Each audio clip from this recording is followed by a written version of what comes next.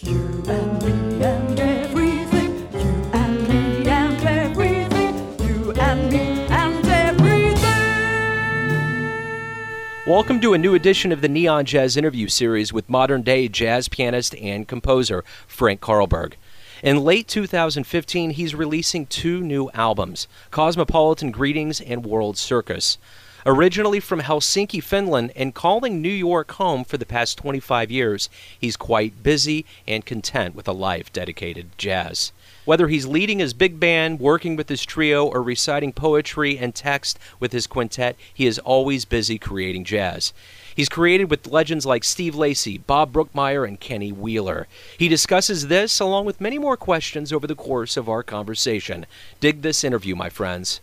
Thank you for taking some time to talk with me today. I really appreciate it. No problem. I appreciate your interest. So I'm going to go ahead and jump right in here and ask you, I know you have several albums out, Cosmopolitan Greetings and World Circus on its way out, but let me get an idea of what's been going on with you lately. Let's see. Lately, I'm wondering how far back I should go, but the World Circus record kind of goes back to a string of recordings back to the 90s.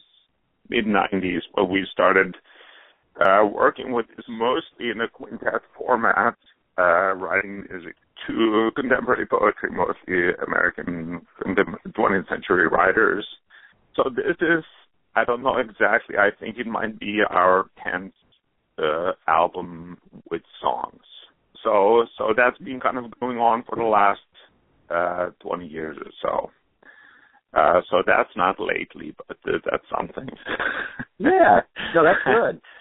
And you know, in addition to that, I'm in the middle of a big band project. Actually, I'm going overseas on Sunday to perform with a big band. I wrote a suite of music for one of those radio big bands over there. So we have a little tour and then a recording session. So that's been kind of occupying me through the summer, writing that music.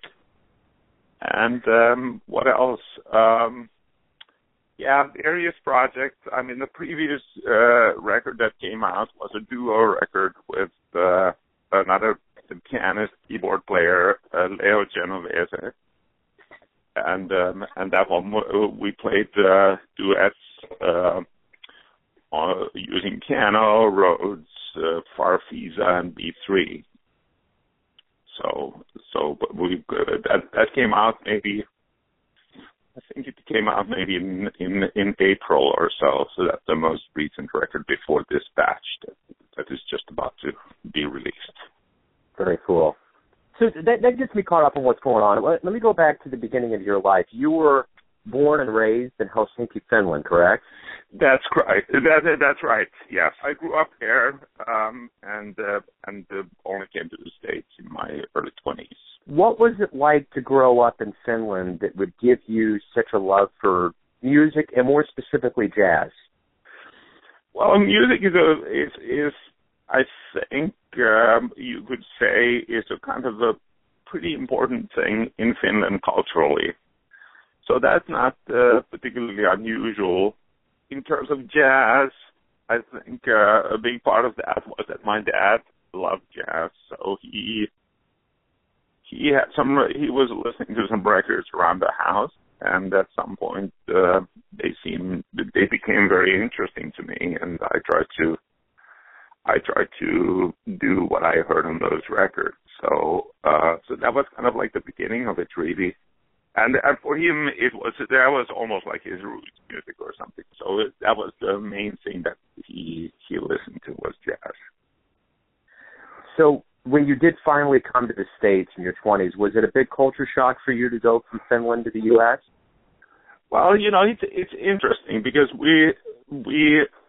I came in the early 80s, right? And what happened, the world has really changed quite a bit since then. So I think, although we can probably experience culture shock these days as well, but we really didn't know very much about the U.S. at all.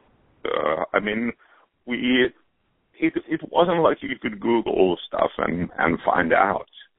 it was depending on, what books you might get your hands on, or what films you've seen, or you've seen something on television, and which is not really the same as kind of having a more of a realistic view of what's going on in a country or in a place. So yeah, it was kind of a surprise. I can't say why it was a surprise. I'm not sure what I expected, but I definitely didn't have a very nuanced view of America as a country or as a society. So that changed, of course, over the years as you kind of settle into an environment and then start to kind of feel it out and try to understand it the best you can. So what initially brought you to the United States? Jazz. And did you go to Berkeley? Were you going to school? Yeah, I was going to school. I mean, this was still the time of the Cold War and all of that, and we were kind of like, Finland was kind of at the border of East and West. So we couldn't just kind of come here and hang out very easily. I mean, you had to have a reason to come here. It wasn't like you get like a 90-day tourist visa and just come and bounce around at some clubs in New York. So I had to. I'm not sure I was really, really dying to go to school, but I had to in order to be able to come here. And so I did go to Berkeley because it was the only school I knew about or I had ever heard about. And I had a friend in Finland who had actually gone there, and he said, like, yeah, just go. It's good. So I went partially to get the visa, but it turned out to be a great thing. So. Yeah. So it was really for me a good experience at that time. I met a lot of musicians that I still know to this day. So it was great. So as a child, what did you want to be when you grew up? Oh boy, I'm not sure I wanted to grow up. I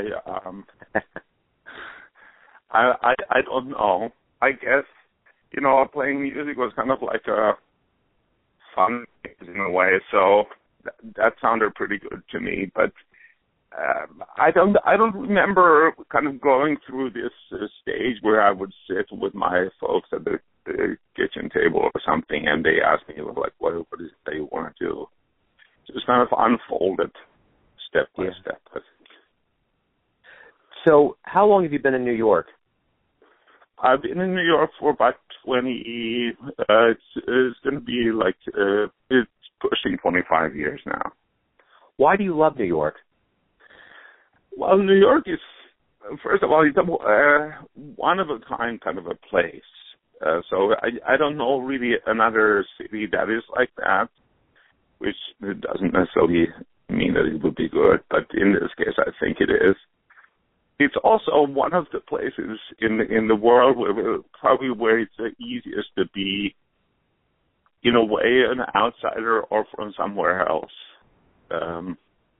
Many places, I think, for various reasons, make you feel that you are from the outside, from somewhere else, if you try to settle in most places. New York, it seems like so many people are from somewhere else that it doesn't matter. I don't feel that on a daily basis, that I didn't grow up there, that I'm not really kind of originally American and so on. It's just kind of like everybody kind of goes about their business. So that's a great part of it. The other thing is that there's so many great things. I mean, it's the people, really. I think New Yorkers are unfairly maligned. They can be a little bit loud, and they can maybe be in your face sometimes, but they also can be very helpful and friendly, and full of energy and ideas and ambitions as well. Right on. So your bands, you got a quintet, you got a trio, and you have a big band. How do all of these different bands play into the it of you, the way that you go about music? How does it fulfill you as a jazz musician? Well, I guess it's part of it is just working with different people, So that's definitely part of it. So the quintet, for instance, which is kind of centered around the vocal music, is, has different elements to it because it's also different people. Also, as a composer and arranger, I guess I'm drawn to the different possibilities that different groups give you. So, a trio will in some ways be the same as a big band, but in many ways also be very, very different. So, all of those different formations create specific challenges and specific kind of joys that I wouldn't want to not experience. So it's also, I guess, the other part of it is that I always wanted to play and write, and that's kind of reflected maybe in those the different size bands. I mean, a big band is going to be a little bit less about playing because there's, it's more orchestrational and orchestral.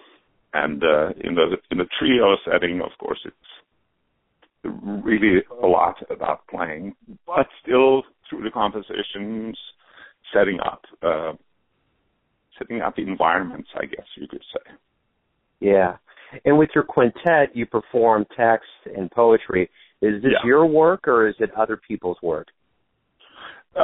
It's all my compositions, but the text, I don't write any text. I mean, so the poetry is always other people's poetry. So the basic format is really that I write the settings to pre-existing texts.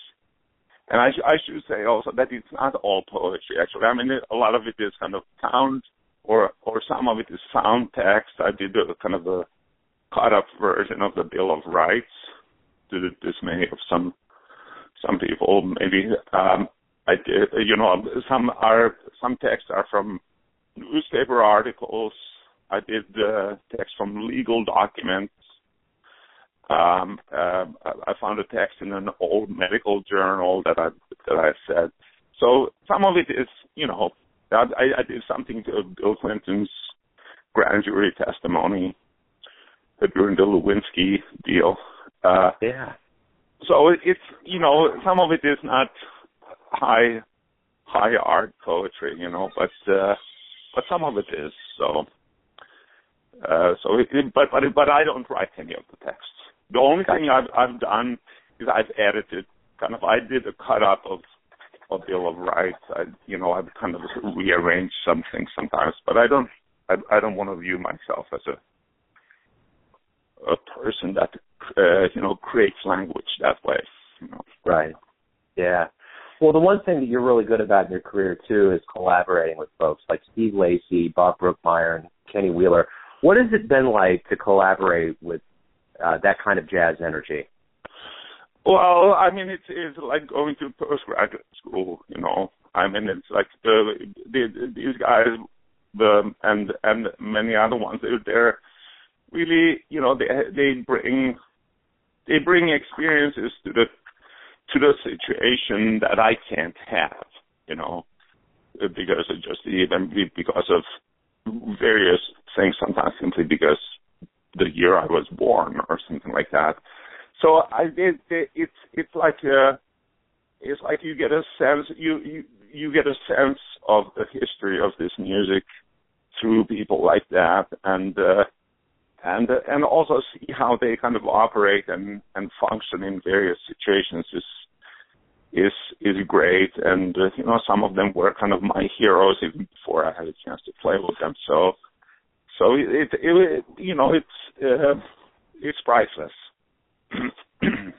So another facet of you as well is the teaching. And are you still teaching at both the New England Conservatory and the Berklee College of Music? Well, right now I'm just teaching at the New England Conservatory.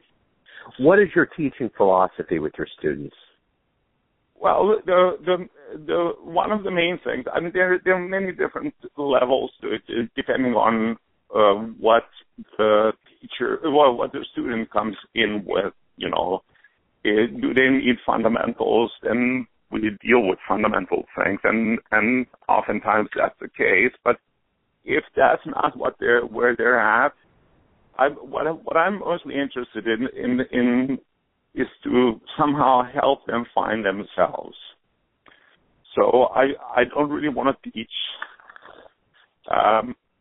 style, or I don't encourage them in any particular direction that would come kind of from me, but rather that they find what it is that they want to do. And that sometimes it's almost like, just kind of growing up from being maybe a young person with great talent to actually becoming a grown-up. I mean, when you're very young, you find it endlessly amusing to speak with other people's voices, but at some point you got to speak with your own voice, Yeah. So whatever I can do to kind of help them in that process. So speaking of teachers, who has been your best teacher in your life? Wow. I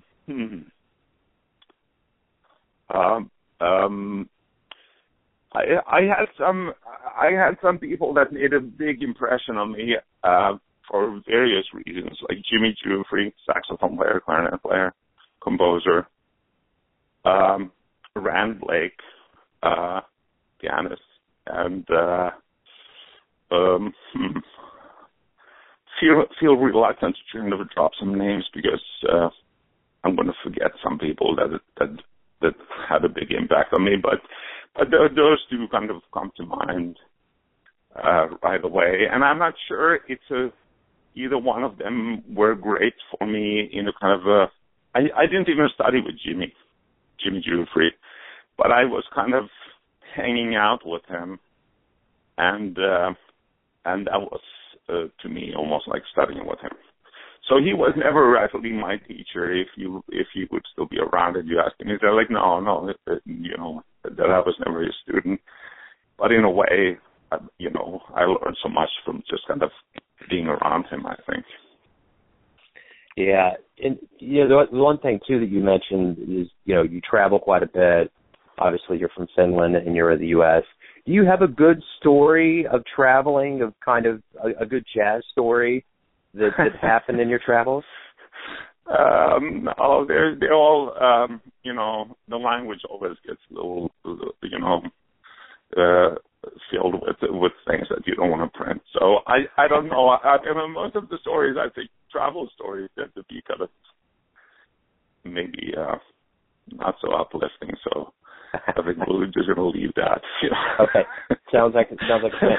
Let me ask you this on the front of getting awards. Have you ever gotten an award, not a favorite award, but was there ever an award that you got that just surprised you, that just kind of hit you in a certain way?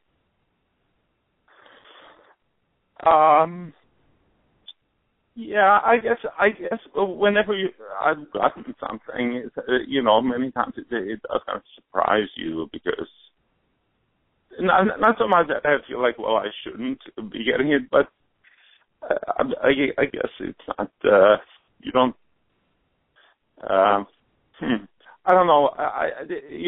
There are many worthy people out there, and whenever something comes your way, I think you feel that it's a positive thing, and maybe also you realize that it very well could have gone somewhere else. So. Yeah. So in some ways, any time something like that happens, I'm grateful. I'm probably a little bit surprised. Cool. That's again not because I don't think it's not that feeling that I don't deserve it, but it's just because there's a abundance of people doing great things out there. So you can't really take anything for granted. Yeah, absolutely. So you mentioned some pretty heavy hitters that you admire in the world of jazz you've had the chance to play with. So I ask you this. If you could go back in time and see a jazz musician, who would you see and where would you go? Can I only choose one? You can choose multiple. Okay, good. Thank you. That helps. Yeah. Well, there's a number of people that I would love to experience live, and if I just kind of throw out maybe half a dozen of them, it would be Duke Ellington,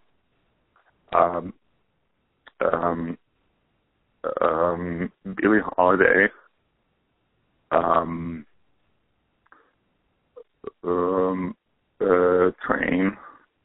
John Coltrane, who just had his birthday yesterday, I think. Monk, I never saw Monk, Louis Armstrong. The fact that I love all of those people so much, just sometimes from recordings with kind of questionable sound quality and whatever, is like I can't even imagine what it would have been like being in the room where they're playing. So yeah, absolutely. So let me ask you this, very simply put, speaking of loving these musicians, why do you love jazz? Well, it's interesting because I think sometimes interesting conversation and sometimes even debate and disagreements amongst people. Like, what is jazz? Some people don't like the term and whatever, but we'll go with the term anyway. Clearly, it comes from a certain part of American society, like the Black experience in the U.S. From many kind of an outgrowth from many things that were very, very super challenging and really kind of not the beautiful parts of the nation's heritage. But the power of jazz was such that it really kind of spread all over the world, so that I, and including my father, a generation before me, or two generations before me, you could say, fell in love with this music. Why? I don't know. I mean, it's a music that just simply sounds good to us, but and beautiful and passionate. But it also expresses something that is, I guess, truly kind of American in the best sense, which is freedom of expression.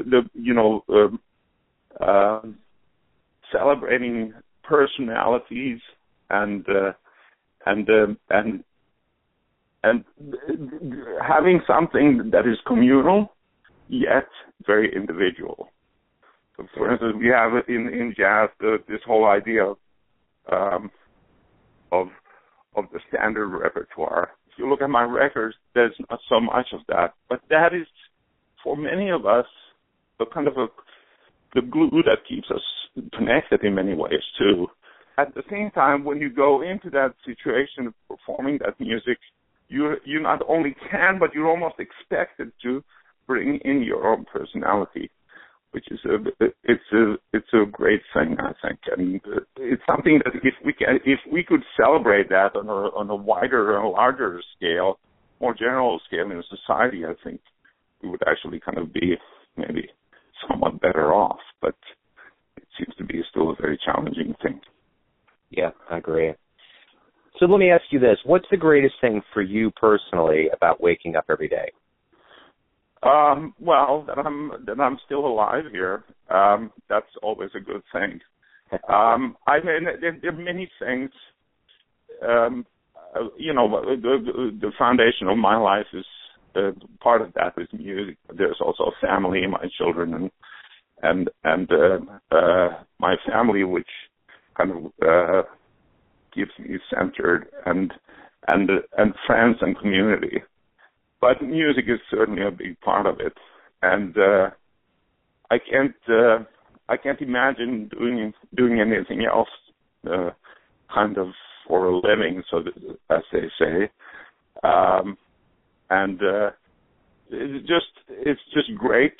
I'm thankful for every day that I still have the kind of the urge and the enthusiasm to learn new things and do new things and explore further. So it's as long as I don't have to wake up too early in the morning, it's always a great thing to wake up. That answer right there is the perfect way for me to kind of sum everything up. Frank, thank you for taking some time to talk with me and opening up about your music. Thanks so much, Joe. Thanks for listening and tuning in to yet another Neon Jazz interview, where we give you a bit of insight into the finest players in Chicago, New York, Kansas City, and spots all over the world, giving fans all that jazz. And thanks to Frank for his music. If you want to hear more interviews, go to Famous Interviews with Joe Dimino on the iTunes Store, or visit theneonjazz.blogspot.com for all things Neon Jazz. Until next time, enjoy the music, my friends. And everything, you and me and everything, you and me and everything.